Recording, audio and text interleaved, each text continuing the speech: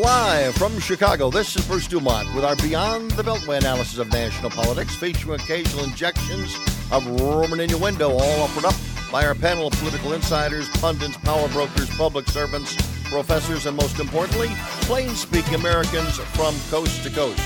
Tonight, featuring commentary by progressive Peter Hanna, conservative Josh Cantrow, progressive David Maciota, and conservative Stephanie Trussell. Our program tonight coming to you from the National Radio Hall of Fame in Chicago, the Paul and Angel Harvey Studios. Nice to have you with us this evening. We have, again, another 2 hours of lots of discussion.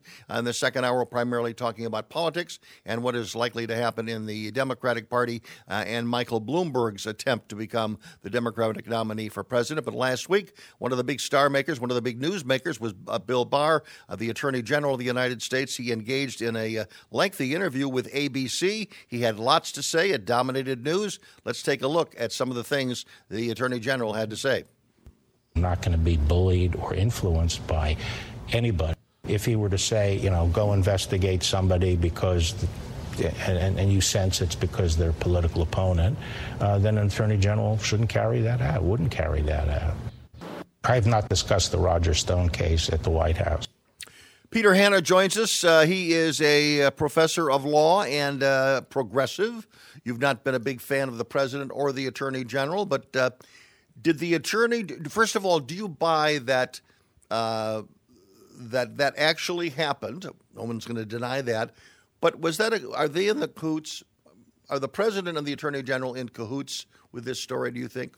I think Bill Barr is a very intelligent man. I think he doesn't need to be handed a letter or a note from the president asking him to do X, Y, or Z.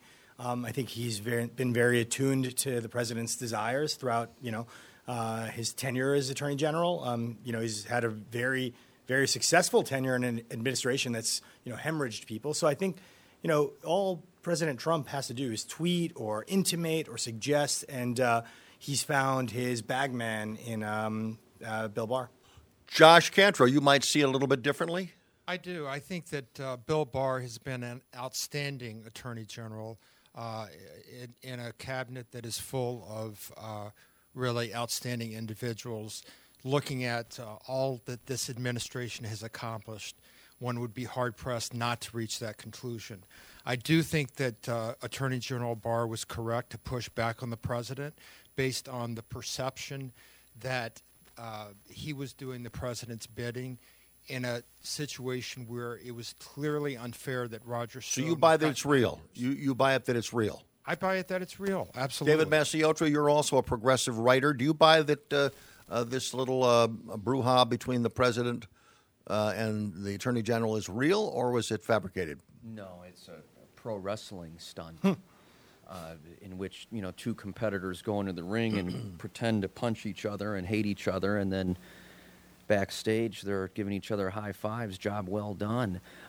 Bill Barr has proven himself nothing less than obsequious and sycophantic in his service to President Trump, even when Trump either blurs the line between legality and criminality or just marches right over it, stampedes right over it. So it is only real. Do you think when he says, though, that making my job impossible to do you think that's the words of a sycophant, even if it's a fake thing to say? That's the only possibility for authenticity here, in that one wouldn't want the getaway driver in a bank robbery to stand outside the car with a sign that says "Robber, enter vehicle here." Yeah. The tweets and the obnoxious public statements would certainly make Bill Barr's job challenging. So that's the only possible authentic moment in that statement. Stephanie Trussell is our other conservative. Stephanie, we have some doubters over here on the progressive side as to whether this was real or not. Do you think it was real? Well, I'm going to take it for face value that it was real, but it just amazes me how anyone who's loyal to Trump, and initially I thought everybody loved Bill Barr. He was this person on both sides. They thought he was a man of integrity. And suddenly, after everything we've been through, and he's still supporting our president, so he's got to be a sycophant. It reminds me of me being a Trump supporter, so it's not good enough just to attack Trump. Now it's anyone that still loves Trump or still supports him at this point. This is such a small little blip on what's going on. I'm excited about what Trump has done since he's been president. So this is just a distraction to me. Do you believe that most Trump supporters would understand if the Attorney General or any cabinet member were to say to the public, hey, you're making my job more difficult with your tweets? Wouldn't a lot of Trump people agree with that? Well, I think Bill Barr's from a different generation. Well, everybody's tweeting now. That was so exciting when Obama announced who his vice president was via a tweet. It was okay when we used tweeting on the left. But that's who Trump is, and that's how he's getting his message out. If he waits for the media to tell us what he's doing, we'll never hear about it. So for him not to agree with him being an older gentleman from an old school and not understanding what Trump is doing, it's okay. Let him give his opinion. But I don't think this is a big issue right now. Yeah, no, I would just say respectfully, I think the comparison to Obama tweeting about the vice presidential pick is not the same as interfering with a judge preparing to sentence someone. One is sort of intended to interfere with the procedure in a federal criminal prosecution. The other is, political announcement. So, I mean, I don't think that Bill Barr is some sort of like out of touch, non-contemporary of Trump's who doesn't know what tweeting is. I mean, he's a very savvy person. And I also have to take issue with what you said about everybody loved Bill Barr. I think at his confirmation hearing this time around, obviously he has previous service with another Republican administration. He said the right things. He said, I'm going to be independent. I'm going to be, I'm going to think on my own, equal practice, ever against everyone. But that's not been the case. He has been sycophantic. He has been obsequious. And, I mean, candidly, if I could just complete my point, he's a disgrace to the Department of Justice. Can I respond, Bruce? I want to get reaction. But on the issue of Roger Stone, Bill Barr has argued that he had made a decision basically to ask for a reduction in the sentence before the president tweeted. And it made it more difficult when the president tweeted. That was one of the references to this quote I read. Yeah. That really the president made it difficult for him to do what he thought was right and was going to do anyway. Is that a possibility that Barr looked at the evidence here and thought as he believed, which you disagree with? It is the remotest of remote possibilities. I clerked for a federal judge in the Southern District of New York. I watched numerous criminal trials. Many of my friends work in the Department of Justice. I've served as a pro bono attorney in federal criminal trials also and many federal trials. The Attorney General does not get involved in a single actual sentencing. It is completely beyond the pale, and it speaks to the guy's real motives, which are keeping his boss happy at all costs. There's so much to respond to. First of all, that Bill Barr is a, quote, disgrace to the Department of Justice. That's an opinion, Josh. That is an opinion that is really wrong, because Bill Barr was confirmed back in 92 overwhelmingly as the first Bush's AG. Very, very well respected. But I'm saying that he has a record, and that he has a record, and he's brought nothing but honor to the Department of Justice that had been highly politicized in the Obama administration, with all of Obama's pushing his Department of Justice to get involved in various police issues. So how is this any different? To me, that was a lot worse. This is one single case. Obama wanted his Department of Justice to get involved in Ferguson and all of these other cases. One more point to discuss when we return. I'm Bruce Dumont. Don't go away. A new exhibit from the Rock and Roll Hall of Fame. Stay tuned. Rock on TV. Artifacts from the Jackson 5, Sonny and Cher, Elvis, Cyndi Lauper, ZZ Top, Eric Clapton, and more. Now at the Museum of Broadcast Communications, 360 North State Street, Chicago. From Bandstand to Gaga, let's rock on TV. For info and tickets, visit museum.tv. You have the right to know. The right to know about culture. The right to know about the economy. The right to know about technology and to know about sports. You have the right to know about education and politics and the weather. You have the right to know what's happening abroad and in your backyard. But above all else, you have the right to know that this right is under attack, and we must work to protect it. Because in order to be free, we must be informed. Understand the threats. ProtectPressFreedom.org. Bruce Dumont back in Chicago. Nice to have you with us this evening. Roger Stone, obviously a lot of Democrats believe that the president and the attorney general are trying to weigh in and reduce Roger Stone's sentence because of the alleged close relationship that he has with the president. David Masiotra, I want to ask you the question. Do you think that Roger Stone would have been indicted had he not been a close friend of the president's? Yes, I do, but I can also intellectually multitask. 7 to 9 years does seem excessive and draconian.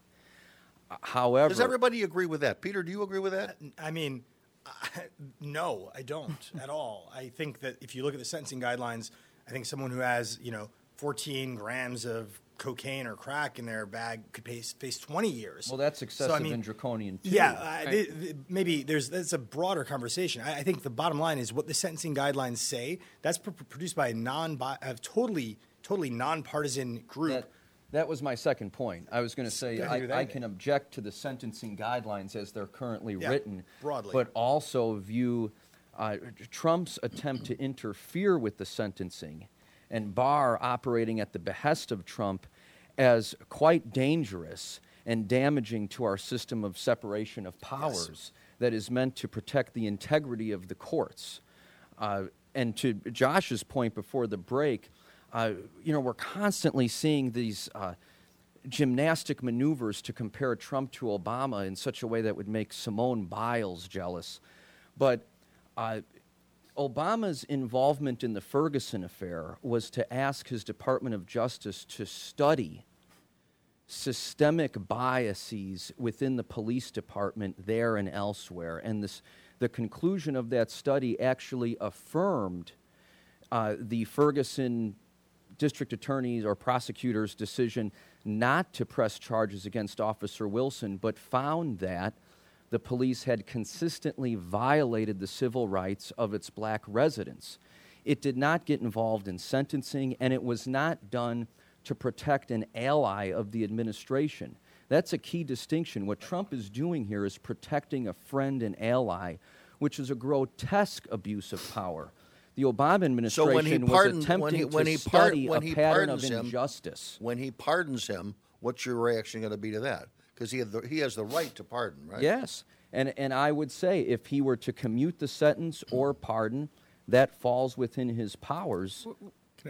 Stephanie, you have a comment. Well, what he's guilty of with everyone else, anyone who's associated, who's in the Trump camp, they go through a sifting that no other administration, their cabinet members had to go through. He's guilty of just being on Team Trump. And what this message is a warning to anybody who's thinking about joining that team. Are your taxes in order? Everything, every dot, every T crossed, everything dotted. I don't know if I could withstand it. I try to do everything, on the up and up. That's what it's all about. The Sarah Palin sifting of Trump himself has never shown his tax returns. He doesn't have to. Why should he? Yeah, but so then how could you make the point that the Trump administration has gone through a vetting process more rigorous than anyone else? There's no doubt contradiction. There's no doubt that greater scrutiny is placed on Trump supporters, on Trump potential cabinet officials, Trump judges, whatever it is, because that's just the way it is. How does Andrew McCabe get off for lying to the FBI, non-prosecutorial decision to not even prosecute him when he lied, when the Inspector General found out that he lied? How does the official... Well, can I at least offer an option? Someone in the FBI who was working directly for the Attorney General, they made a decision that notwithstanding what all the Trump supporters would like, they'd like to see, Andrew McCabe in prison. The Attorney General, I assume, signed off on that decision that they were not going to indict Andrew McCabe. So if you believe them that they're operating under a position of integrity on one point, is this not another let me explain example of integrity, even though politically you may disagree with it? Let me explain that. We don't know that the Attorney General got involved in that. What I'm talking about is the bureaucracy. And I was not a deep stater. I mocked people who talked about the deep state, but there is a deep state, and it is the permanent bureaucracy, Republicans and Democrats, who hate this president at all costs. I think Andrew McCabe is actually a Republican, by the way. But in any event, those decisions are made at lower levels. Bill Barr was going to get involved because it's absolutely ridiculous that Roger Stone, who is like 73 years old, is going to serve 7 to 9 years in prison for lying to Congress. That is crazy. Barr was going to get involved. Just so I understand, you believe that Bill Barr would get involved, and justifiably so, in your opinion. Yes. He would get involved with the Roger Stone sentencing and trying to reduce it. Yes. But he wouldn't be involved in the signing off as to whether McCabe was going to be indicted or not? That's going to be at the level. A different level? That's at a different level. What's your take just on that particular? I'm sorry, I have to kind of scope out. I mean, it's shocking to me to see this much compassion from conservatives for this 70-year-old criminal with a giant Richard Nixon tattooed on his back.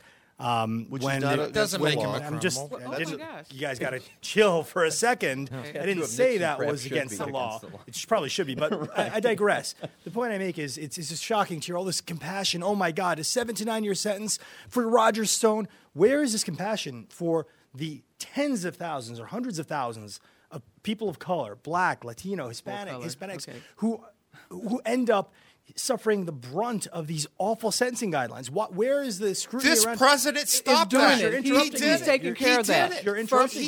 First step, Guys, second chance I've been act. respectful. He's all The one over that. thing, Peter, if you you're tend to familiar with the talk show, and talk if you're familiar with the show's format, you'll Okay, go ahead. understand I've that been when on you the show a lot. You have, and when you Yes. talk over me, you antagonize me, and I can't finish my point. Okay, So I'm go gonna ahead, go try ahead. to. You talk I'm so gonna try. much.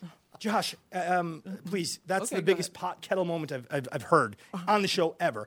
So this compassion seems to be missing for the people who suffer the most as a result of sentencing guidelines. And now we have this president who interferes with an individual's sentence by telegraphing to his stooge, Bill Barr, that he needs to get involved and overthrow these prosecutors. I gotta get in on this. Stephanie and then David. Stephanie and then David. And that's what I love. Don't say black and brown people. There's two different issues, and I hate they're trying people of color. We're two different issues. But when you're talking about criminal justice, and what did you listen to the State of the Union speech? This president is getting it done. You can placate and promise them. They've been promising that for decades. They're going to take care of us. Trump comes along. He's getting people out of jail that were over sentenced. Second Chance Act, First Step Act. Don't tell me. He's about getting it done. And you can pretend that this isn't happening. As a woman, a black woman who grew up on the west side of Chicago, you're going to tell me about sentencing and being poor. No, you're not going to. No. You can be a black woman who grew up on the west side of Chicago. I'm an immigrant who grew up in Brooklyn. Don't placate, because that's what when they start trying to divide us into these categories, Trump is doing a lot for black Americans, for all Americans. I'm not dividing anything in categories. You Just could look saying. at the numbers. So I have compassion. You could look at the numbers yourself. Wait, don't talk over me. You could look at the numbers. But when you said compassion for Republicans, like you can be a compassionate Republican. That's why I'm pro-life, and that's why I defend everybody. We're very compassionate. Yeah, you misquoted me, and that's not what I said. I didn't say compassionate some Republicans. compassion from Republicans. I said it's shocking. No. I said she misspoke. Democrats who would kill, who targets black babies in the womb. You said Folks, that's not what I said. I said Peter, it's shocking to me to see all this don't be compassion. shocked. I have a lot of compassion. For Roger Stone. That is sickening. Wait a second. Okay. We can't interrupt him, but he can interrupt us. I know. I responded to you. That's okay. That's I okay. responded to you. That's okay. Let's remember something, okay? I'm a white guy who grew up in the suburbs. Well, we won't hold that against you. Right, please don't. Okay, yes, actually, you speak for a lot of people listening to this program. But my question is this, folks, if you talk over anyone, whether it's part of your strategy or not, the people out there in Radioland can't hear either of you, okay? And I will tell you, based on previous conversations when we have a very heated show, the people that react to me on email, they don't like it. They don't like it, and they turn it off. I don't want people turning this program off. We have very spirited conversation, which I like a lot, but really one voice at a time. David. Two things. If one can recall, it seems like ancient history now because the news cycle moves at such a rapid pace. When Bill Clinton met with Loretta Lynch on the tarmac of the airport, the entire world had to stop because of the impropriety of it. No one even knows what happened in that conversation. There's deniability. I didn't think he should have had that meeting, but he did. The Republicans who wanted to stop the entire movement of the country over that meeting are now defending President Trump publicly intervening in a sentencing. So that hypocrisy and inconsistency is quite interesting To Peter's point about Again, this, just 1 second. I want Josh to respond to just that point. What do you think? Does David have a point here that there's a disconnect? I don't think he has a point at all. What we saw there was Bill Clinton and Loretta Lynch meeting, highly inappropriate when the Democratic candidate for president was under investigation. That is a lot different than a bit player like Roger Stone, who, the Democrats want to make into this highly important it's interference Trump with figure. the legal system. So there's interrupting That's the point. there. But what I'm saying is that it's two different things. Roger Stone is just not that big of a deal. That's the point I'm making. He's not that big of a deal compared to that situation. I wanted to also add to Peter's earlier point about this misplaced compassion. Benjamin Ferencz, the last living Nuremberg prosecutor, said that the Trump administration's policy of family separation at the southern border constitutes a crime against humanity. Where's the compassion for those families, for those children? Can we? Oh my goodness! Roger. Wait. Yeah. Wait. Roger Where the Stone compassion break for, out the world's smallest where the compassion violin. for descendants of slaves that are now being put behind illegals, resources taken from black people. You can come with me on the west side of Chicago, and I'll show you how the Hispanic neighborhood is booming, and my neighborhood where I grew up is dying. You owe me first. The country owes I'm an ancestor of enslaved Americans. The border issue that disproportionately affects black people. We've got in a a negative pause. way. Back shortly from Chicago. The economy is not working for everybody, especially those in jobs where unscrupulous businesses keep wages lower by hiring millions of illegal workers. Those businesses could use the government's E-Verify system to prevent illegal hiring, but they refuse. What's best for the country? Let businesses continue to hire illegal workers or require E-Verify, raise wages, and recruit left-behind Americans? See what voters want at everifyworks.com. Paid for by Numbers USA, because numbers count. Every year, millions of Americans use opioids to manage pain. And reliance on opioids has led to the worst drug crisis in American history. That's why the CDC recommends safer alternatives like physical therapy to manage pain. Physical therapists treat pain through movement, hands-on care, and patient education. No warning labels required. When it comes to your health, you have a choice. Choose physical therapy. Visit moveforwardpt.com to find a physical therapist in your area. Bruce Dumont back in Chicago, and in case you just tuned in, we have a real feisty group tonight, and we're going to let them introduce themselves, and we begin with our conservative Republican, Stephanie Trussell. Hi, I am a grandmother, a mom, a wife in the suburbs. I had a radio show on WLS for 7 years, and now I am a radio host fill-in host on 560 AM. And Peter Hanna. My name is Peter Hanna. I'm an attorney. I focus on constitutional matters, civil liberties matters, privacy and cybersecurity. I work with a lot of nonprofits, legislators, policymakers on progressive issues, and as always, it's a pleasure to be here. And came to the country when you were a young boy. Yes, I was actually born in Egypt and came to the country when I was a little bit under 2 years old. And you became a citizen? Your parents became citizens, and you became a citizen? That's right. How long ago? Well, the paperwork is not... No, I'm kidding. Many years ago. I was 6 or 7 years old. Okay. Josh Cantrell. I am a Jewish conservative, also a cybersecurity lawyer. I have 3 kids, and we live in the city in Lakeview. And for the sin of being an outspoken Jewish conservative, I have people in my community, in my neighborhood, and unfortunately even distant family members who absolutely hate me for that. Welcome. Will it be difficult for you, given all that the president has done in reaching out to the state of Israel, and you've been a defender of his positions for the last couple of years on this program, how difficult is your life going to be if Michael Bloomberg emerges as the Democratic nominee for president? Oh, it's not going to be difficult for me at all. I'm going to support Trump 100%. How about your friends? And I was a never Trumper as well. Oh, okay. So, converted. Yes. My friends, who are Trump supporters, they're going to support Trump. And there's a lot of support for Trump in the Jewish community. It's quiet.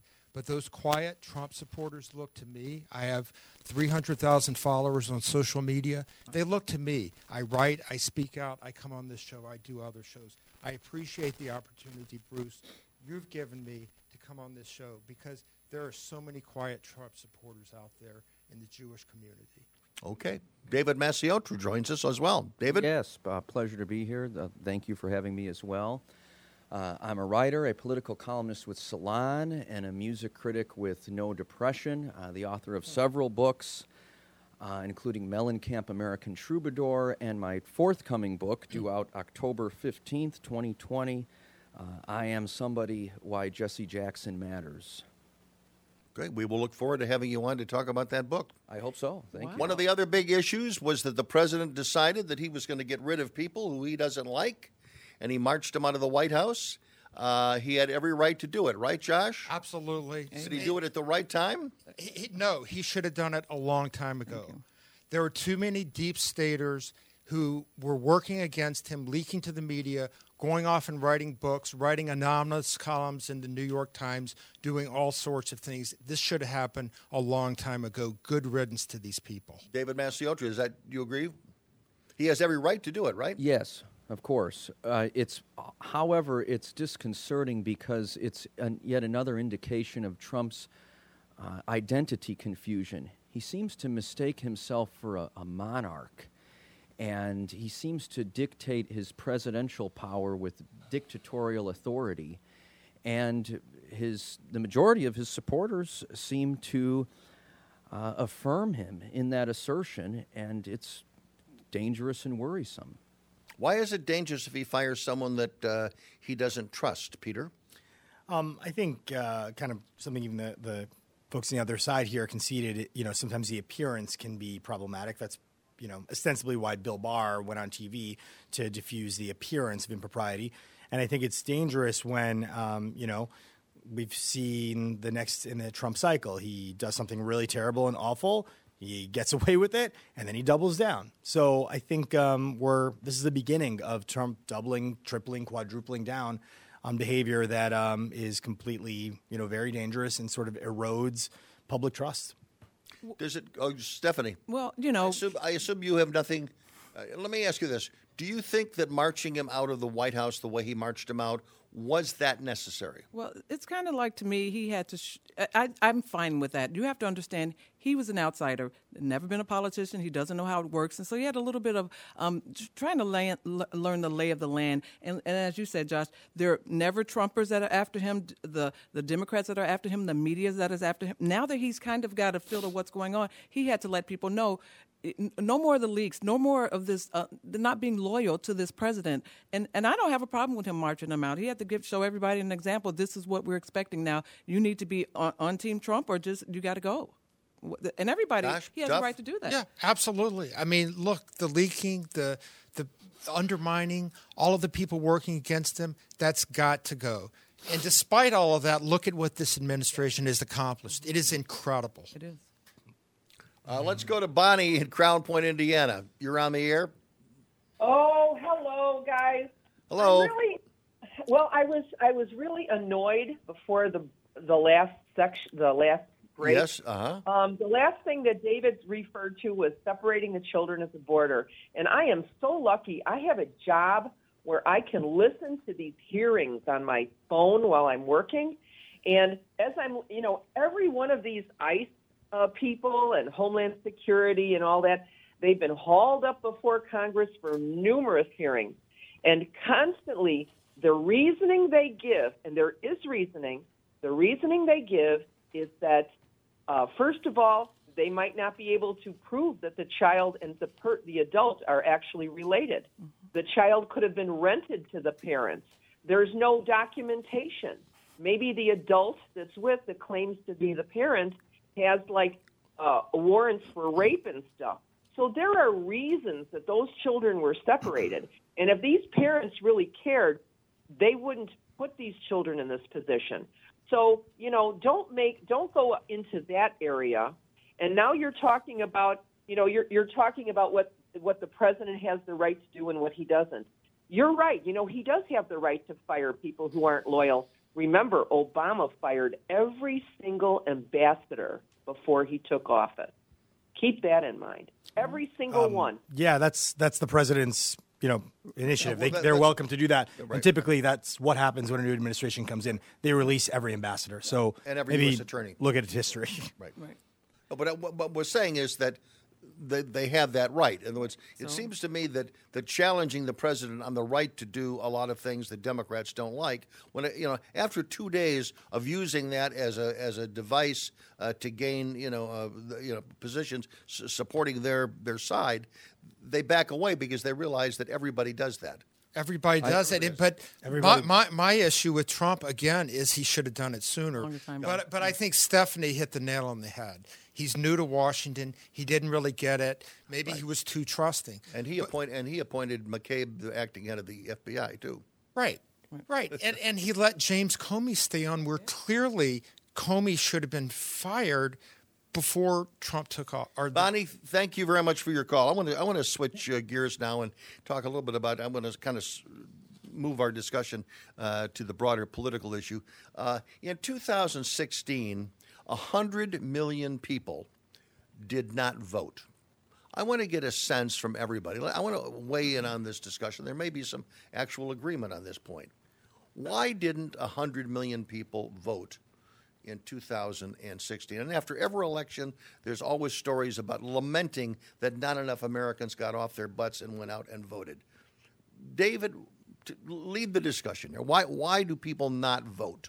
Well, we live in a culture that's too apathetic and too uninformed. Many studies verify those two assertions.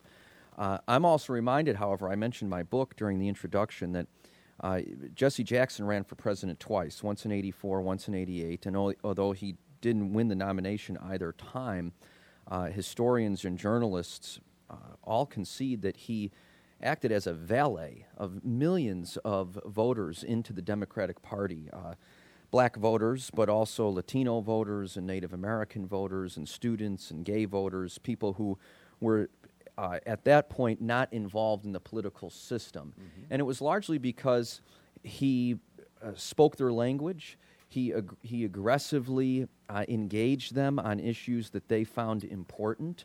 So we do have a 45% of the voting age population that does not vote, and it's often because they feel that the political system does not represent them and does not give them any reason to vote. In 2016, however, a lot of those people, that number would have been larger had it not been for Bernie Sanders on the left and Donald Trump on the right.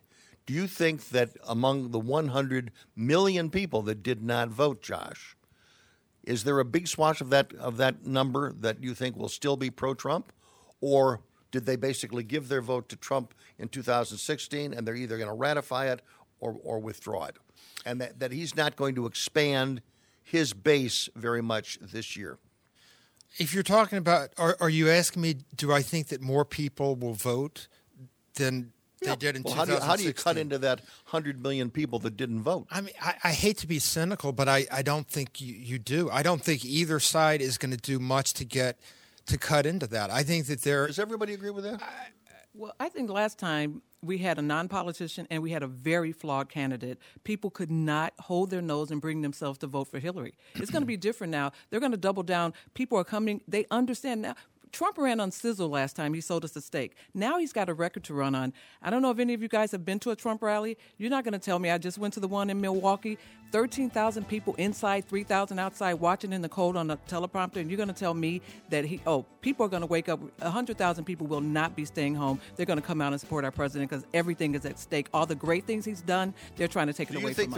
You think they're all coming in one direction? They're going to support Trump? They love I want to hear from Peter and others. 1-800-723-8289. The question to you is, 100 million people didn't vote last time. Why do you think people don't vote? Is it because they're happy, or is it because they're really PO'd? Back shortly. A new exhibit from the Rock and Roll Hall of Fame. Stay tuned. Rock on TV. Artifacts from the Jackson 5, Sonny and Cher, Elvis, Cyndi Lauper, ZZ Top, Eric Clapton, and more. Now at the Museum of Broadcast Communications, 360 North State Street, Chicago. From bandstand to Gaga, let's rock on TV. For info and tickets, visit museum.tv. You have the right to know. The right to know about culture. The right to know about the economy. The right to know about technology and to know about sports. You have the right to know about education and politics and the weather. You have the right to know what's happening abroad and in your backyard. But above all else, you have the right to know that this right is under attack, and we must work to protect it. Because in order to be free, we must be informed. Understand the threats. ProtectPressFreedom.org. Bruce Dumont back in Chicago. Thank you very much for joining us tonight on Beyond the Beltway. My question to Peter Hanna before the break. Peter, why don't you think 100 million people did not vote in 2016?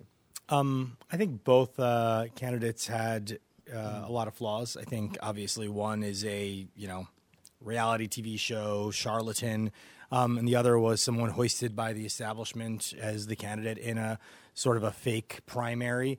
And when you take that, I think a lot of people felt like, their vote wasn't really going to be worth anything. And then you add on top of that this notion of power complacency, right? The Democrats had the White House for 8 years, they felt comfortable with it. And some thought that, what's the worst that could happen? And now, obviously, we're seeing that, your vote matters, like voting has consequences. So, I think we will have a record turnout in 2020. All right. What is it that's being done now that would warrant a large number of people who didn't vote 4 years ago to come out? Because thus far, insofar as Bernie Sanders is concerned, his turnout in Iowa was down. The whole turnout was down. His personal turnout was down. Mm-hmm. His personal turnout in New Hampshire was down. The only turnout that was up was the Republican primary in New Hampshire, where the president got more votes than any incumbent president ever.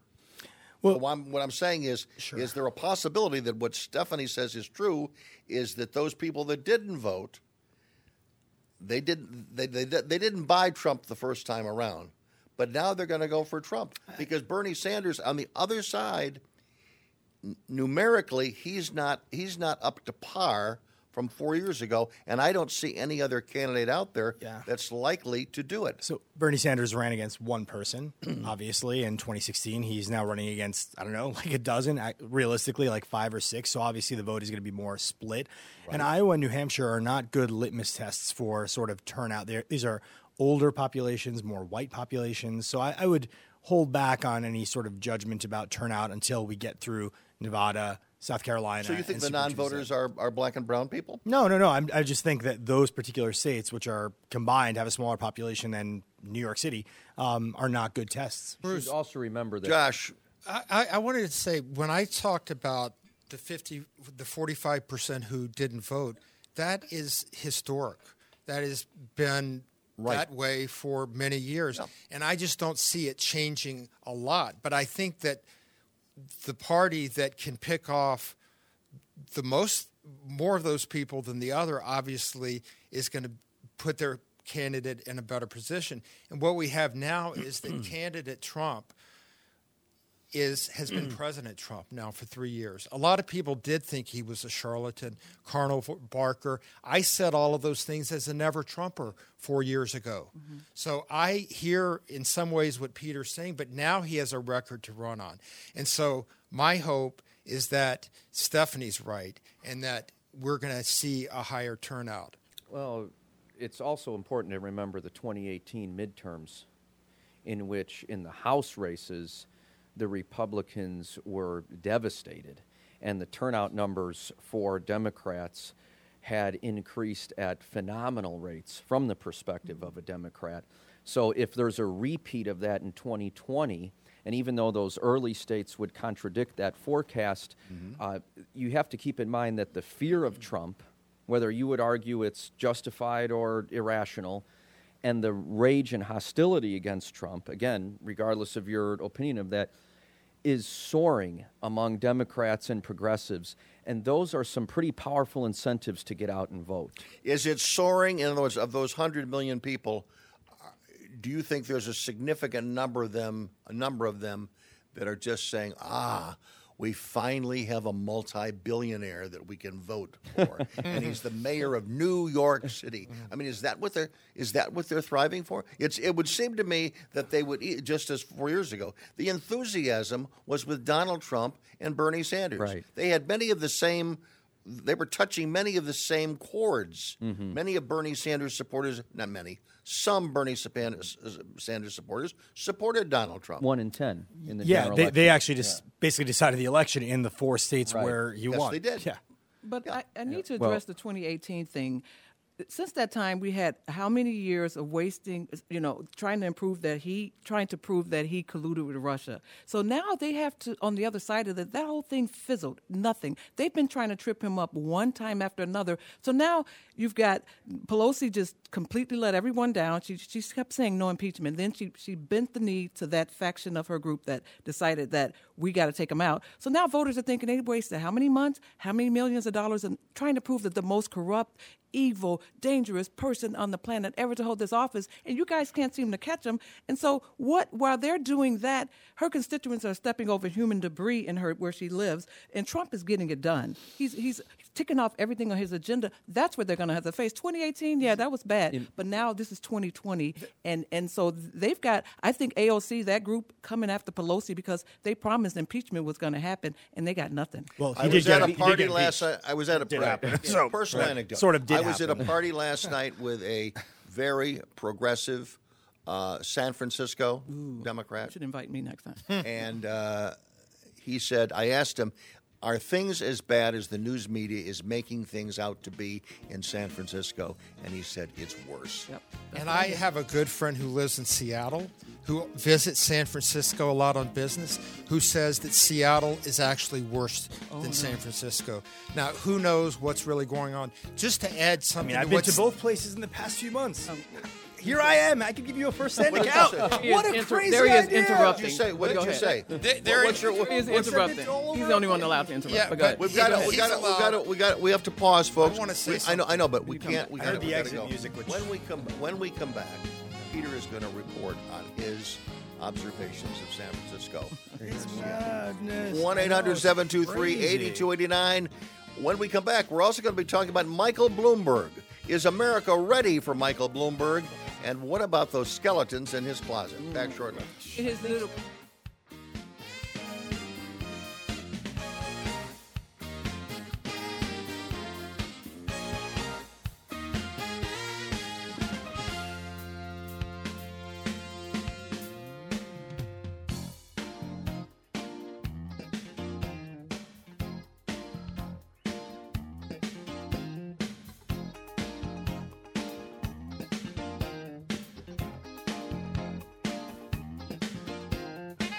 Do you worry about how much someone drinks?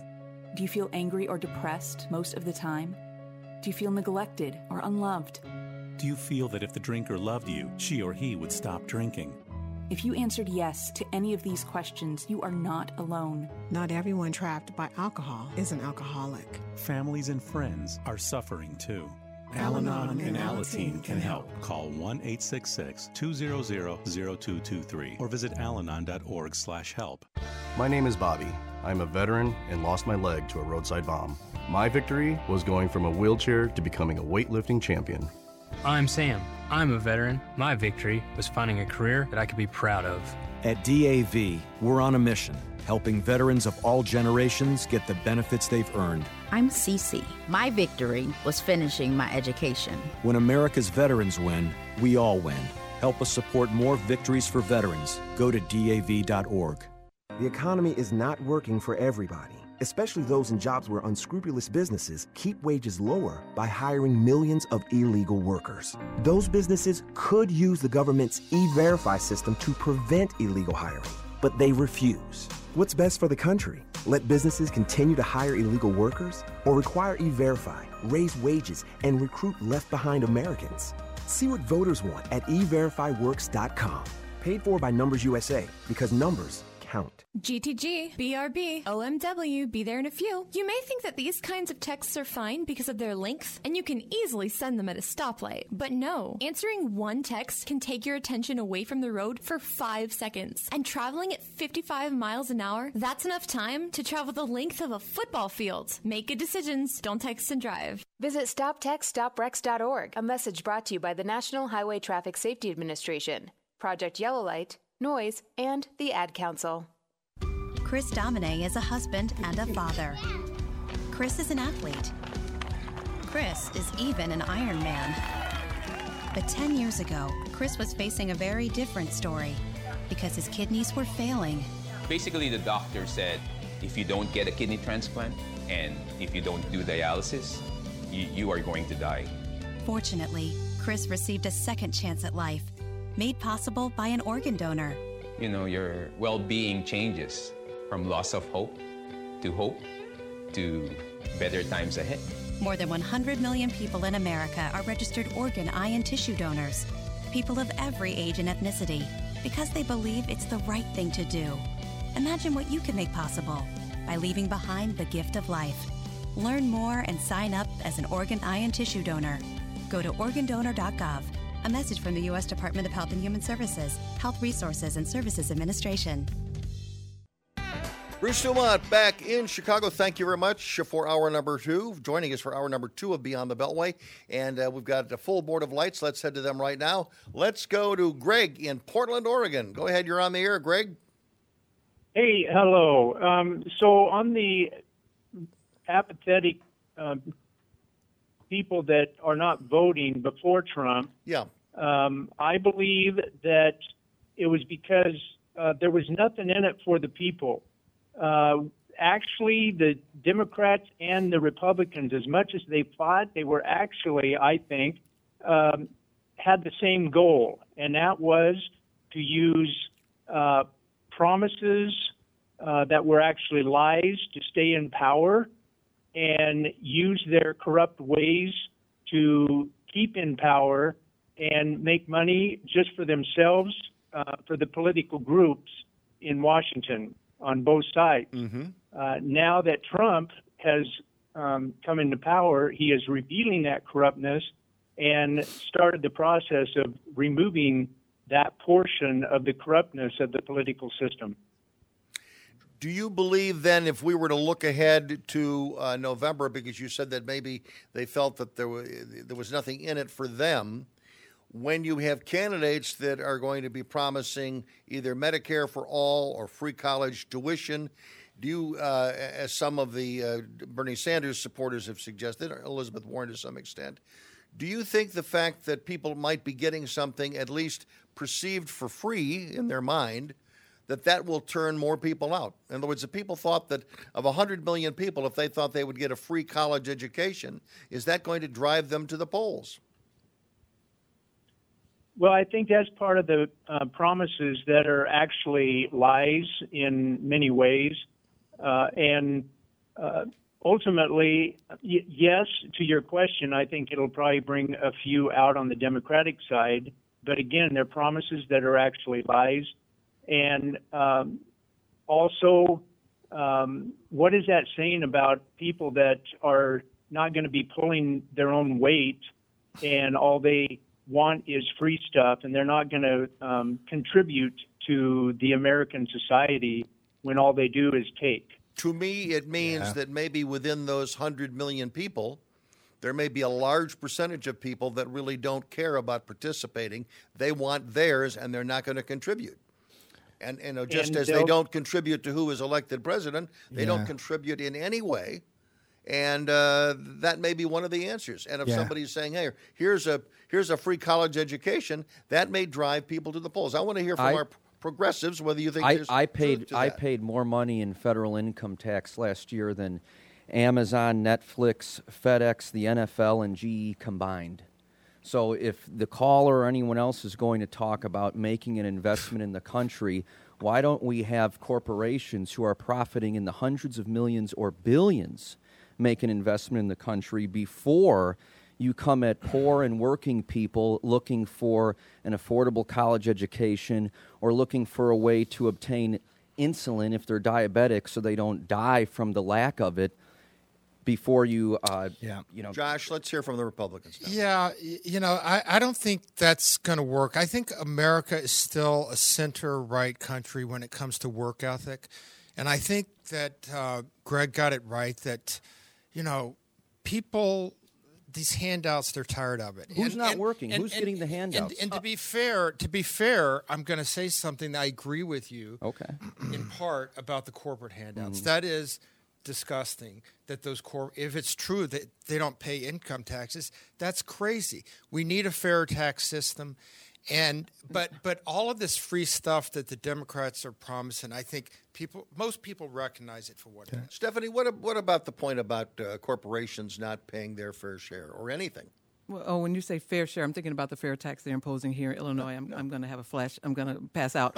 But it's okay. We know when they are taxed, they're going to pass it on to the consumer. We know that. And we talk about all the good things Amazon, those companies are doing, providing jobs and making sure people are working. And it's a great, capitalism is the greatest thing, has saved a lot of people from poverty and everything else that's wrong with the world. We know socialism has never worked, but it doesn't stop the left from trying to push that agenda down our throat. And when we think about what we're facing in November 2020, all those candidates on the other side are trying to undo all the great things that Donald Trump has done so far that he's been in since he's been in office. They're going to undo everything. And name one of those candidates. I would love to hear from our friends here on the left. Which one of those candidates has a chance of beating Trump? Because he's putting Americans first. He's putting our interests first. And where they're going to put illegals, because remember, illegal brown is the new black vote. And that's what they're going after. They're going to give them all these resources and take them from hardworking Americans. So which one of those candidates can beat Trump? Not one. Peter. Well, I can't even comprehend what I just heard, but I'll speak to Greg's point. Generally, if I were going to get free health care, it wouldn't suddenly make me just sit at home and get prescriptions or go to the... I think would one it make day... you vote? Yeah, it would make me vote. The question is, how do you get 100 million people? How do you drive them to the polls? And I'm just saying is that one of the reasons why... I guess a broader question would be, the people who don't vote, are they dumb? Or are they smart? I'll respond to you. I think the people who don't vote because voting in the past has never helped them. I had an Uber driver the other day taking me to the airport, and we got to talking about politics, and he'd been a citizen for something like 35 years. He'd never voted once, and asked him why. He said, I come from a country where voting doesn't really matter. And everything I've seen in America showed me voting doesn't really matter. We had a good conversation overall. I think what this election has to be about, if there is any hope of beating Donald Trump, who's riding the benefit of a great economy, with massive air quotes, it has to be about turnout. It has to be a massive turnout. And what can motivate people to turn out? Not, I'm going to have a free healthcare plan or I'm going to have free college. It's the idea that the country will become more equal, that you won't have people going bankrupt because they're paying medical bills. You won't have people going to their 40s and 50s with immense student loan debt. When most of the Western world, most of the countries we call wealthy countries, education, college education is not prohibitively expensive. But it wasn't prohibitively expensive in the United States until the late 1980s. But if you're talking about, I'm going to speak to your point. If the list of corporations that don't pay any taxes and everybody federal income tax that we're talking about, this is what Elizabeth Warren rattles off, and she rattles it off more than Bernie. But Bernie is also going after billionaires. So my question is, along comes Michael Bloomberg, a billionaire. Mm-hmm. How does he become the guy that rallies these 100 million people to turn out for him? Or the other question I would say, and this is to the Republicans, is he the guy that gets suburban women who don't like, many of whom don't like Donald Trump, who showed up in 2018? Is he the guy that gets them out because he's perceived to be the more moderate person? Yes. Or, got a lot of questions here, or because of all the issues that are now, stories that are coming out about his womanizing and his treatment of women, does it turn suburban Republican women against Bloomberg, who he thought was part of his base? Bruce, let me answer it this way. Bloomberg, if he is the candidate, will get suburban women out. The problem is he's not going to get the Sanders crowd. They're just going to stay home again. That's true. And so that is the problem, and that's the dilemma. Are the suburban Republican women a larger number? No. We're talking about numbers. No, they're not a larger number. Okay, when we come back, we're going to talk about the likelihood of him getting black votes or any Democrat getting black votes. And we will also take more calls. Got a lot of them on the line. I'm Bruce Dumont. Thank you for joining us tonight from Coast to Coast. A new exhibit from the Rock and Roll Hall of Fame. Stay tuned. Rock on TV. Artifacts from the Jackson 5, Sonny and Cher, Elvis, Cyndi Lauper, ZZ Top, Eric Clapton, and more. Now at the Museum of Broadcast Communications, 360 North State Street, Chicago. From Bandstand to Gaga, let's rock on TV. For info and tickets, visit museum.tv. You have the right to know. The right to know about culture. The right to know about the economy. The right to know about technology and to know about sports. You have the right to know about education and politics and the weather. You have the right to know what's happening abroad and in your backyard. But above all else, you have the right to know that this right is under attack, and we must work to protect it. Because in order to be free, we must be informed. Understand the threats. ProtectPressFreedom.org. We're still on back in Chicago. Let me ask our progressives. Who is your candidate for president right now, David? I'm anyone but Trump at this point. I was a supporter of Elizabeth Warren. What happened? And I mean, I still am. I'll likely still vote for her if she's still in the race when they get to the Indiana primary because I'm Did you say over Indian the border. Primary? Indiana. Oh, I thought you said Indiana. But it doesn't look like she's likely to succeed. So what's your second choice? I'm not sure. I'm not sure. But Peter. and this is the first election in which I'm an entirely loyal partisan. I will vote for whoever they nominate. If it's Peter, I would gladly vote for Peter. Can save that forever in the room. Yes, I would vote for you, Josh, over Donald Trump. I would feel Peter, less fearful about Peter, the who future is it? Who is your choice? Speaking purely personally, I think I've been in the show before. I've said that I took a good look at Elizabeth Warren, Kamala Harris, Bernie Sanders, everyone, and after looking at everyone, looking at their record, I think the choice has become more and more clear. And I think Bernie Sanders is the best candidate, not just as a Democrat.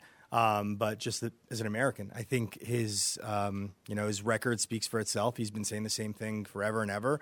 And I think one of the responses he's given before is really, I think, important because, yes, America will never be a communist country or a pure socialist country or anything like that.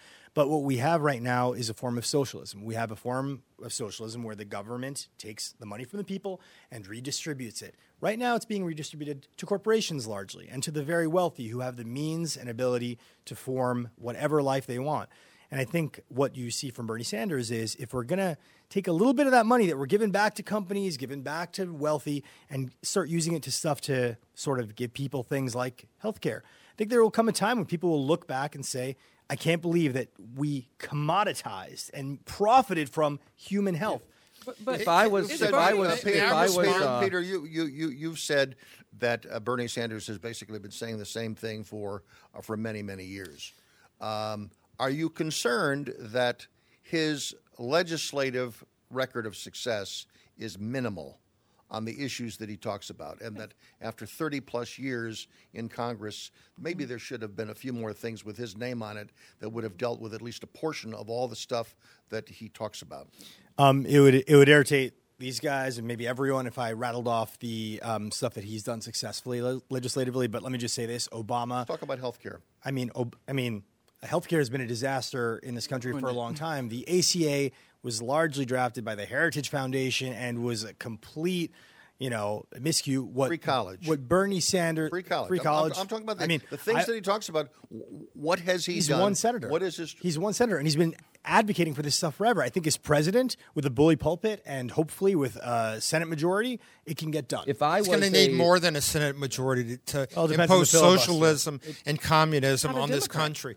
Look, this is the same guy who honeymooned in the Soviet Union, who I posted a couple of days ago, gave a lecture several decades ago in which he was lamenting in which he was, praising the Cuban Revolution and lamenting that we didn't have the same thing happen here.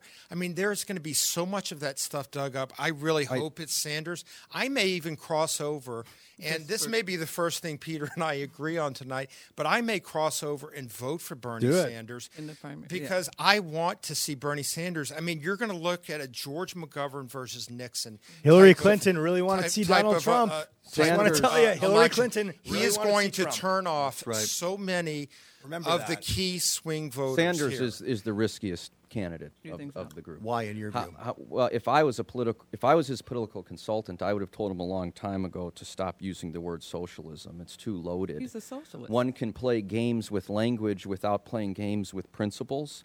But that being said, every major industrial economy in the world combines capitalism and socialism. We already have socialism in this country. The argument is, should we have more of it or should we have less of it? But the word comes with so much baggage that it's probably not politically savvy for him to invoke it so consistently. But just speaking, I would gladly vote for Bernie. I agree with him on nearly everything. But I do share Josh's concerns, although I suppose for Josh they're hopes, that some of that baggage will weigh him down in a general election. I want to let you respond to this first. Is Amy Klobuchar the most electable Democrat in your view, Stephanie? I honestly, being that they've been after Trump since he came down the escalator, I cannot believe the lot of candidates that they came up with. None of them can beat Donald Trump, and it disappoints me. I'm not threatened by her or anyone. They can actually wrap three of them together, and they still wouldn't beat Trump because he's putting America first. His policies have already gone into effect. People are living. What is the poll saying? That 90% of the people love their lifestyle and what they're living as a result of his policies.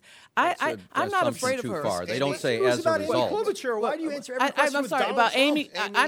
I'm not threatened by anyone on that side. I want to ask our Democrats. I think is Amy Klobuchar the most electable? Hell no. Didn't even mention her. Absolutely not. Why not? I mean, Amy Klobuchar, here's the thing. We say, like, Bernie Sanders is left, far left, radical. He's a socialist. Donald Trump is the most radical candidate president ever. Amy Klobuchar is so far to the right. Her criminal justice record is atrocious. And I think just today, interviewed at Telemundo, she couldn't even name the president of Mexico. So, no, I would prefer someone a little bit more informed than her. Hillary Clinton. You say that she was a right-wing federal attorney? I'm saying her criminal justice record was awful, yes. Hillary As a Clinton, prosecutor, it was terrible. Hillary Clinton's unfavorable numbers were worse than Trump's, and yet she lost the presidency because of the Electoral College by 80,000 votes combined over 3 states. Right. So I think that any of these candidates, including Bernie Sanders, could defeat Donald Trump. Donald Trump now has a record to run on. Right. We have a great economy. It is a great record. It is. Donald Trump is probably the greatest president of my lifetime, and I didn't think I would be saying that. Wow. I mean, it is incredible what he has done with the economy, taking on these trade deals. His list of accomplishments. Look at the State of the Union. Peter, of course. That's why we have elections. Yeah. You Look at the State of the Union. You completely disagree. You were raising your eyebrows when Josh was speaking. You completely disagree with Josh. But the point is, we're going to have an election. Yeah. And as I think David just said, it's going to probably come down to about 3 or 4 states and about 70 or 80,000 people. The McGovern map we're going to is see over. who shows up. The country's too polarized, and partisanship is too entrenched. We're not going to have landslide victories like Reagan and Mondale. And by the way, if Trump had lost the 3 states, Wisconsin, Michigan, and Pennsylvania, it would have been 269 to 269. So he came very close in New Hampshire. Is Michael Bloomberg a stronger candidate in the state of Florida? Yes. That will tip that state likely to the Democrats. He is a stronger candidate in that state, but I don't think he's a stronger candidate in the upper Midwest states at all. And I agree with Josh on that. And I think that you could tip Minnesota to the Republicans with Michael Bloomberg. Potentially. What about Klobuchar? Klobuchar, I have to say, look, I don't think any of them can beat him, and I agree with Stephanie that I'm surprised they couldn't have come up with somebody better. But a Bloomberg-Klobuchar ticket, to me, is their most competitive ticket because you're combining moderates, two moderates who can appeal to the upper Midwest that way Peter with Klobuchar. knows Bloomberg because he was from New York. Oh. Yes. You're not a fan of Michael Bloomberg's. No, I am not. Why not? Well, first of all, you're a fan of Bernie Sanders. So Yes. from an anecdotal standpoint, tell us a little bit about what you knew from the mayor when he was your mayor. Yeah, well, I mean, if Bloomberg were actually a better candidate, I would say I'd support him. But turns out he's one of the worst candidates ever. I mean, why? Well, his track record was pretty well known in New York before he became mayor. He wanted to run as a Democrat, and they basically wouldn't let him, so he ran as a Republican, even though he was very socially, quote-unquote, liberal. But once he was mayor, he demonstrated a lot of practices and policies that I think would be terrible as president, like the stop-and-frisk policy. Everything he did in terms of law enforcement would turn out to be some sort of strangely racist civil liberties nightmare. In addition, he has these sort of kind of petty dictator tendencies, the desire to ban all sugary drinks in New York, to kind of this weirdly paternalistic mentality. I had friends who worked at Morgan Stanley, Goldman Sachs, like top financial firms, and we all, before he even became mayor, this came up. There was a book called The Portable Bloomberg that his employees had written over the years of just weird and crazy, zany things that Bloomberg would say. And I actually got to see it years ago, and I'm sure it'll come up now. It contains all sorts of crazy things about women, about sex, about black people, about immigrants. The man is a nightmare in terms of a candidate, and it's disgusting to me that the DNC allowed him to buy a place on the stage. However, here's one caveat. We agree. He's running the shrewdest and most effective campaign, partially because he can afford to do so. Yes. But his tactic of blitzing the public with these short ads that pack an emotional punch is wise and effective because it assumes that most voters aren't following politics closely day to day. That's true. That's right. Whereas Warren, who was the candidate I preferred, one of her problems was she spoke as if the majority of Americans were carefully reviewing all of the policy proposals. And if they were doing so, they would see that hers were the most astute and the most thorough, but most weren't paying attention. So Bloomberg is also capitalizing on the unprecedented level of fear and hostility toward Trump on the Democratic side. But he's also commercials. He's also obviously a smart guy. Yes. But I don't know how you launch a presidential campaign seeking the Democratic nomination when you have to know that the story that appears in today's Washington Post about his relations with women in the workplace, he didn't harass anybody, but he certainly made it a very unpleasant culture, that's a story. He was smart enough to stay out of Iowa. The economy is not working for everybody, especially those in jobs where unscrupulous businesses keep wages lower by hiring millions of illegal workers. Those businesses could use the government's E-Verify system to prevent illegal hiring, but they refuse. What's best for the country? Let businesses continue to hire illegal workers or require E-Verify, raise wages, and recruit left-behind Americans? See what voters want at everifyworks.com. Paid for by Numbers USA, because numbers count. Every year, millions of Americans use opioids to manage pain. And reliance on opioids has led to the worst drug crisis in American history. That's why the CDC recommends safer alternatives like physical therapy to manage pain. Physical therapists treat pain through movement, hands-on care, and patient education. No warning labels required. When it comes to your health, you have a choice. Choose physical therapy. Visit moveforwardpt.com to find a physical therapist in your area. Bruce Dumont back in Chicago. Thank you very much for joining us. Let's go to South Carolina, where Sam is listening to us in Myrtle Beach. Go ahead, Sam. Yes, Bruce. The Democrats are in a bad place with Bernie Sanders. If he's the nominee, he's going to get blown out. And if he's not the nominee, his people are going to be so angry that there's going to be no healing that rift, I don't think. David, what do you think of that? I want to get everybody's. That is the big concern that's an people have. accurate assessment. Very real. That's the dilemma that faces the Democratic Party because Bernie Sanders does carry risks as a candidate. But if he wins the most votes, obviously he should be the nominee, and I will support him. And however, if he doesn't win, even if he loses in an entirely legitimate, credible, honest way, he will have a large percentage of his supporters who will refuse to vote for anyone else. So Sam, that does present a threat to the Democratic Party. And also, Sam, we have to remember the Democratic primary voters selected George McGovern, Michael Dukakis, John Kerry. They were all selected by the voters. And by the way, Republican primary voters selected Mitt Romney. They selected John McCain. They selected Bob Dole. So both parties have a very good track record of nominating people through their process that really have no popular appeal when it comes to a general election. It's difficult. I mean, but again, you can't take that away from someone like them. Obama, for example. That's a once in a generation Yes. politician, and as well as Reagan. I want to say this: Sam nailed it. In one sentence, Sam nailed the Democrats' dilemma, and that was the Republicans' dilemma in 2016. Stephanie and I were never Trumpers. Yeah, no way. We eventually came Who were you along. for? Who were you for? Bruce? Originally. Oh, 1 second. Marco Rubio. Rubio, and you were for? I was Ted Cruz. Ted Cruz. Okay, go ahead, Sam. Yeah, one thing I want to say about Bernie Sanders, I think he is one of the biggest frauds that's ever been. If you look at, there's a company called Old Town Media that he started with family friends and family members, and they ran $82 million supposedly in advertising and campaign consulting through that company in 2016 and charged 15% commissions. Did they work with Trump University? And then Bernie buys a lake house and a sports car. So, and it's the same thing with AOC. You know, she wanted everybody to chip in on her staff and everybody chip in their money so they'd be paid equally, but I bet you she didn't chip in hers. Wow. Sam, let me ask you this question. Baseless assumption. That's just a Sam, baseless you changed my mind, Sam. Not voting for Bernie. Thanks. My question is this, Sam, to you.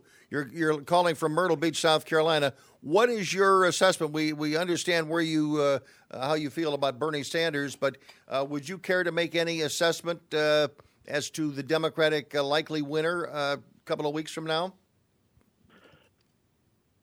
If Bernie doesn't get to where he needs to be in delegates, I got to think that there's going to be so many people pushing Bloomberg.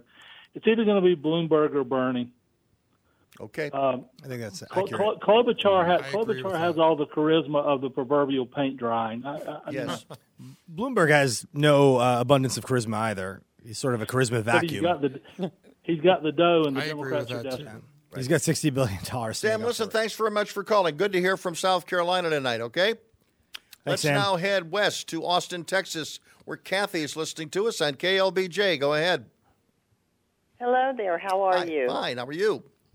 I'm doing well.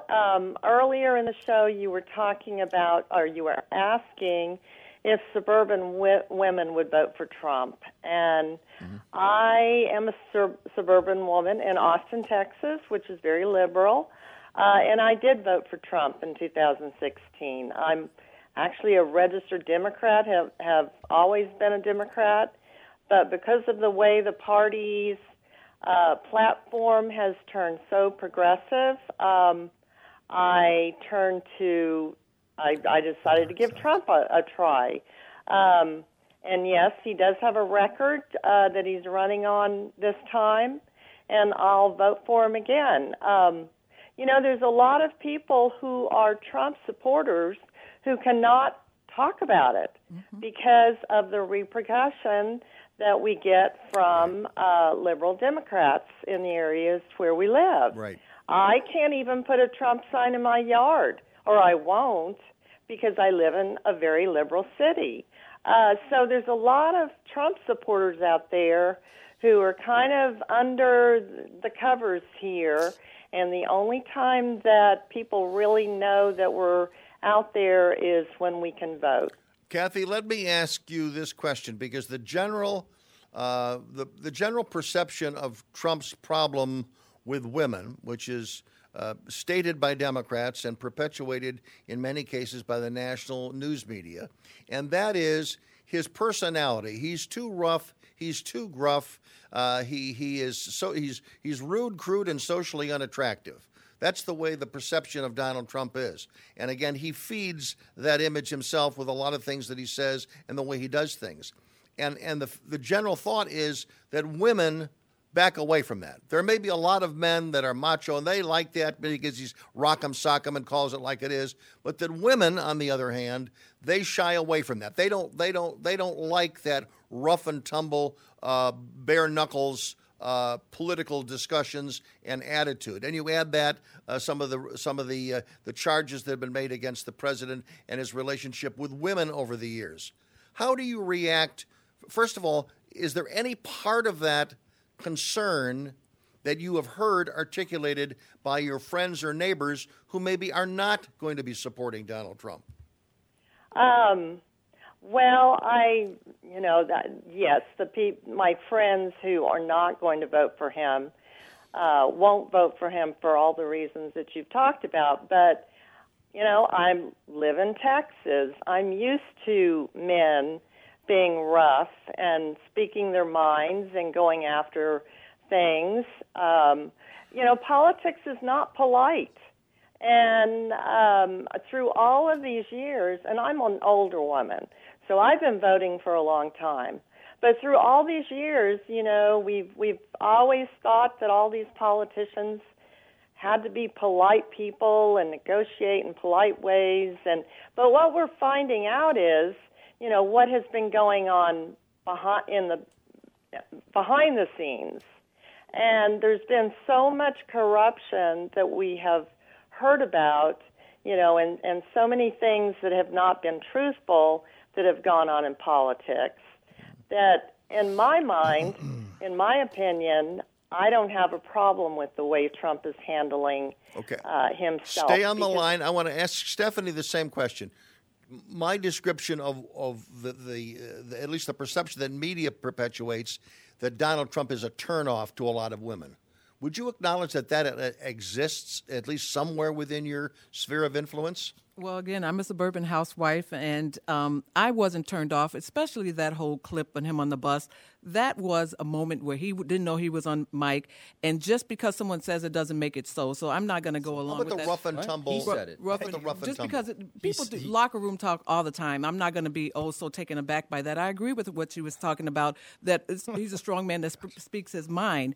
And so we have this whole thing going on with Bloomberg, kind of similar, but because he's running as a Democrat, he's going to be forgiven. It's going to be forgotten. It's no big deal. But it's okay to have someone that's speaking their mind, especially when it comes to politics. So many people placate. Like if you listen to the right now, Bloomberg is running an ad on local Chicago radio that says that, yes, I pull myself up in the American dream, but if I were black, I probably wouldn't have been able to do that. That ticks me off to no end. Pandering like Hillary did to the black community, that she carries hot sauce in her purse. Stop lying to us. Stop placating to us and talk to us, because black Americans have the same desires as white Americans. We want good schools. Yeah. We want safe neighborhoods, and we want opportunities. And for the Democrat Party to promise us decade after decade, they're going to take care of us and look after us. And when you live in a city like Chicago and you know that's not true, I like what Donald Trump, what did he say in 2016 to the black voters? What do you have to lose? And it's absolutely nothing, because the Democrats have given us nothing. Peter, I just want to ask a question. Peter. Do you have daughters? Yes, I do. If you heard one of your daughter's boyfriends or husbands or something say what Donald Trump said, would you just say, I don't know. I'm not throwing. I love my father dearly. I'm not throwing my father under the bus, but he talked like that all the time. That's how men talk in locker rooms. That's what men do. You know what? If my daughter's husband spoke like that, time is running low. I just want to know if it's a simple question. If you overheard your daughter speaking as Trump did about grabbing women, your daughter's husband or boyfriend speaking like Trump did about grabbing women by the whatever, would you be cool with it? I wouldn't be cool with it. Yeah, but it would be kind of disgusting and vulgar. But that was a dirty, low-down October surprise trick. They had that tape all along, trying to make people not vote for him, and they still voted for him. There's a difference between president and family. Kathy in Austin, Texas, thank you very much for calling with your opinion, okay? It's not... Thank you. Appreciate it. Go ahead, David. Volume and crudity and cruelty does not project strength. To call Donald Trump a strong man assumes that strength means picking on the weak and the vulnerable.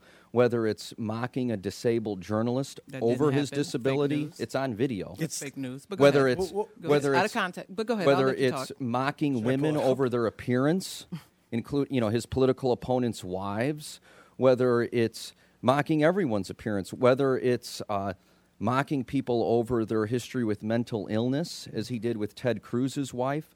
That's not strength. That's weakness, and that's behavior of a bully. Donald Trump That's has behavior of a proved pathetic person. Donald Trump has proved his strength in his 3 years as president of the United States. What we're talking about is stuff that happened when he was a candidate and before. And there's a difference. Litigated. And it's How already about been attacking litigated. someone who's dead? And there's a saying difference a congressman between, is in hell. between Is that strong? inviting someone like That's Donald strength? Trump into your family. I wouldn't want Donald Trump to be dating my daughter, for instance, okay, at all, or somebody like that, versus the President of the United States. And what a record. What a record he has. Gotta pause. 1-800-723-8289. A new exhibit from the Rock and Roll Hall of Fame. Stay tuned. Rock on TV. Artifacts from the Jackson 5, Sonny and Cher, Elvis, Cyndi Lauper, ZZ Top, Eric Clapton, and more. Now at the Museum of Broadcast Communications, 360 North State Street, Chicago. From Bandstand to Gaga, let's rock on TV. For info and tickets, visit museum.tv. You have the right to know. The right to know about culture. The right to know about the economy. The right to know about technology and to know about sports. You have the right to know about education and politics and the weather. You have the right to know what's happening abroad and in your backyard. But above all else, you have the right to know that this right is under attack, and we must work to protect it. Because in order to be free, we must be informed. Understand the threats. ProtectPressFreedom.org. Bruce Dumont back in Chicago. Thank you very much. Say what you just said. You said what? You like to come on the show because? Well, this is a safe space to support Trump. In Chicago. Yeah, in Chicago. It's not very many of those places you can do that. And I just have to say something on a personal level. This is cool to be on with a black conservative and a Jewish conservative. I mean, people hate us in our communities. Yes, we can't go to Thanksgiving dinner without being attacked. Right, and so I think it's great, Bruce. Yeah. I appreciate Very it. good. A truly diverse show. Well, we hope so. And even Peter's here. Yeah. Even me. We just take immigrants that happily came to here this country. From We love Egypt, it. a U.S. We love citizen, immigrants. successful attorney, David Maciotra.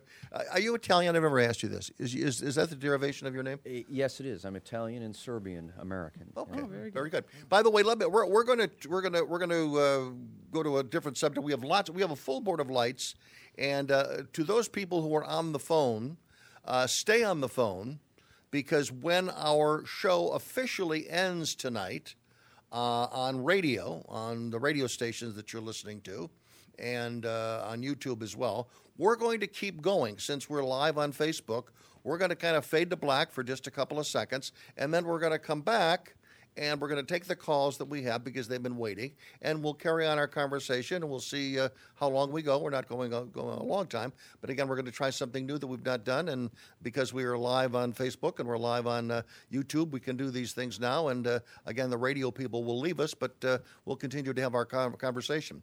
You know, one of the stories that we've briefly talked about is Michael Bloomberg, and again, last week, one of the issues was whether or not Michael Bloomberg's stop and frisk policies when he was mayor of New York would make it very difficult for him to pick up and attract African-American voters during the Democratic primary. And then what is broken during this week, and in a huge story in the Washington Post today, if you've not read it, you may find it very interesting. It's a rather devastating story about Michael Bloomberg and his relationship with women who have worked for his company. He had allegedly a very dangerous culture of treatment of women in the Bloomberg companies. So again, it's a story that will likely dominate the news for the next week. And again, we want to mention something. And again, this is for a lot of conservatives. And on this program, if you're a regular listener, we have frequently taken a swipe at the New York Times or the Washington Post because we think that they're in bed with the Democrats and they're out to get Trump. And again, obviously, I think virtually at least a couple of times a week they're demonstrating their anti by Trump bias, both of those newspapers. But I do want to say that the stop and frisk story is one that originated from the New York Times, and the story about Michael Bloomberg and his problems with women, at least in the workplace, is a Washington Post story. So these are two traditional liberal Democratic publications that are now communicating and letting the American people know about some two very difficult things for Michael Bloomberg to talk about on his way to the White House. And again, let's take a listen to what Michael Bloomberg had to say, first of all, on the issue of stop and frisk. This is from a taped recording from several years ago in 2015. He's addressing the Aspen Institute. Somebody had their little tape recorder going, and this is what Michael Bloomberg had to say about the controversial stop and frisk program in New York City while he was mayor. 95% of your murderers and murder victims fit in one MO. You can just take the description, Xerox it, and pass it out to all the cops.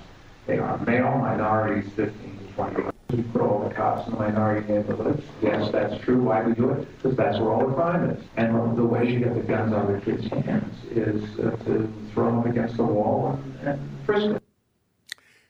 Josh Cantrell, that comment has put him behind the eight ball with a lot of Democrats and a lot of people in the media. They were aghast at those comments.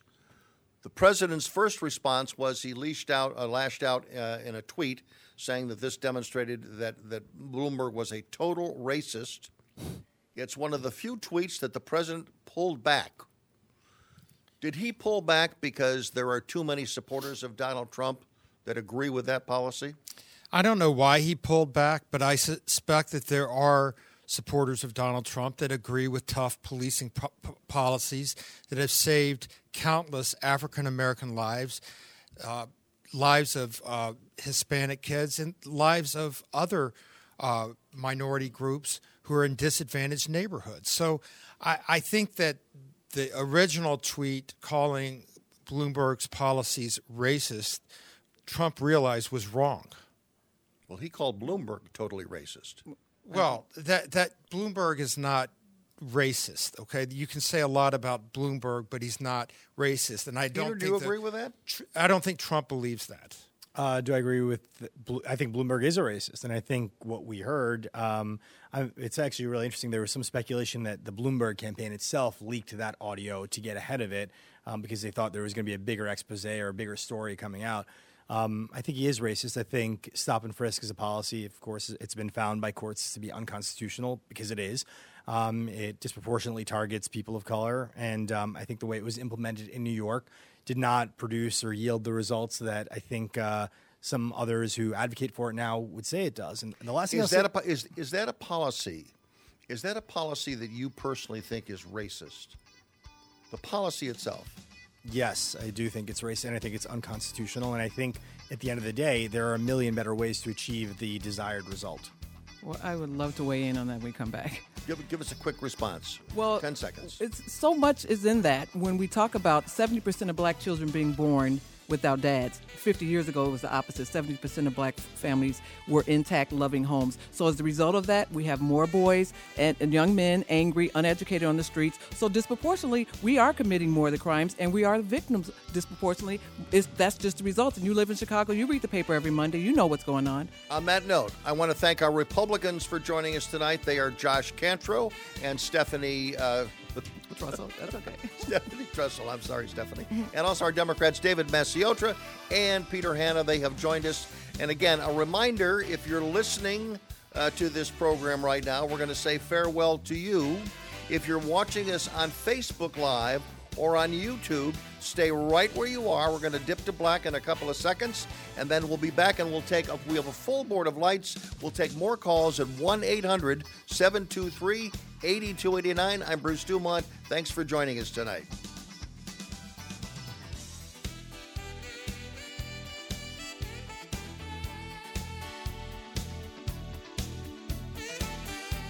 Do you worry about how much someone drinks? Do you feel angry or depressed most of the time? Do you feel neglected or unloved? Do you feel that if the drinker loved you, she or he would stop drinking? If you answered yes to any of these questions, you are not alone. Not everyone trapped by alcohol is an alcoholic. Families and friends are suffering too. Al-Anon and Alateen can help. Call 1-866-200-0223 or visit alanon.org/help. My name is Bobby. I'm a veteran and lost my leg to a roadside bomb. My victory was going from a wheelchair to becoming a weightlifting champion. I'm Sam. I'm a veteran. My victory was finding a career that I could be proud of. At DAV, we're on a mission, helping veterans of all generations get the benefits they've earned. I'm Cece. My victory was finishing my education. When America's veterans win, we all win. Help us support more victories for veterans. Go to DAV.org. The economy is not working for everybody, especially those in jobs where unscrupulous businesses keep wages lower by hiring millions of illegal workers. Those businesses could use the government's E-Verify system to prevent illegal hiring, but they refuse. What's best for the country? Let businesses continue to hire illegal workers or require E-Verify, raise wages, and recruit left-behind Americans? See what voters want at everifyworks.com. Paid for by Numbers USA, because numbers count. GTG, BRB, OMW, be there in a few. You may think that these kinds of texts are fine because of their length, and you can easily send them at a stoplight. But no, answering one text can take your attention away from the road for 5 seconds. And traveling at 55 miles an hour, that's enough time to travel the length of a football field. Make good decisions. Don't text and drive. Visit StopTextStopWrecks.org, a message brought to you by the National Highway Traffic Safety Administration, Project Yellow Light, Noise, and the Ad Council. Chris Domine is a husband and a father. Chris is an athlete. Chris is even an Ironman.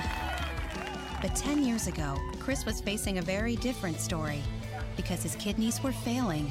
Basically, the doctor said, if you don't get a kidney transplant and if you don't do dialysis, you are going to die. Fortunately, Chris received a second chance at life, made possible by an organ donor. You know, your well-being changes from loss of hope to better times ahead. More than 100 million people in America are registered organ, eye, and tissue donors. People of every age and ethnicity, because they believe it's the right thing to do. Imagine what you can make possible by leaving behind the gift of life. Learn more and sign up as an organ, eye, and tissue donor. Go to organdonor.gov. A message from the U.S. Department of Health and Human Services, Health Resources and Services Administration.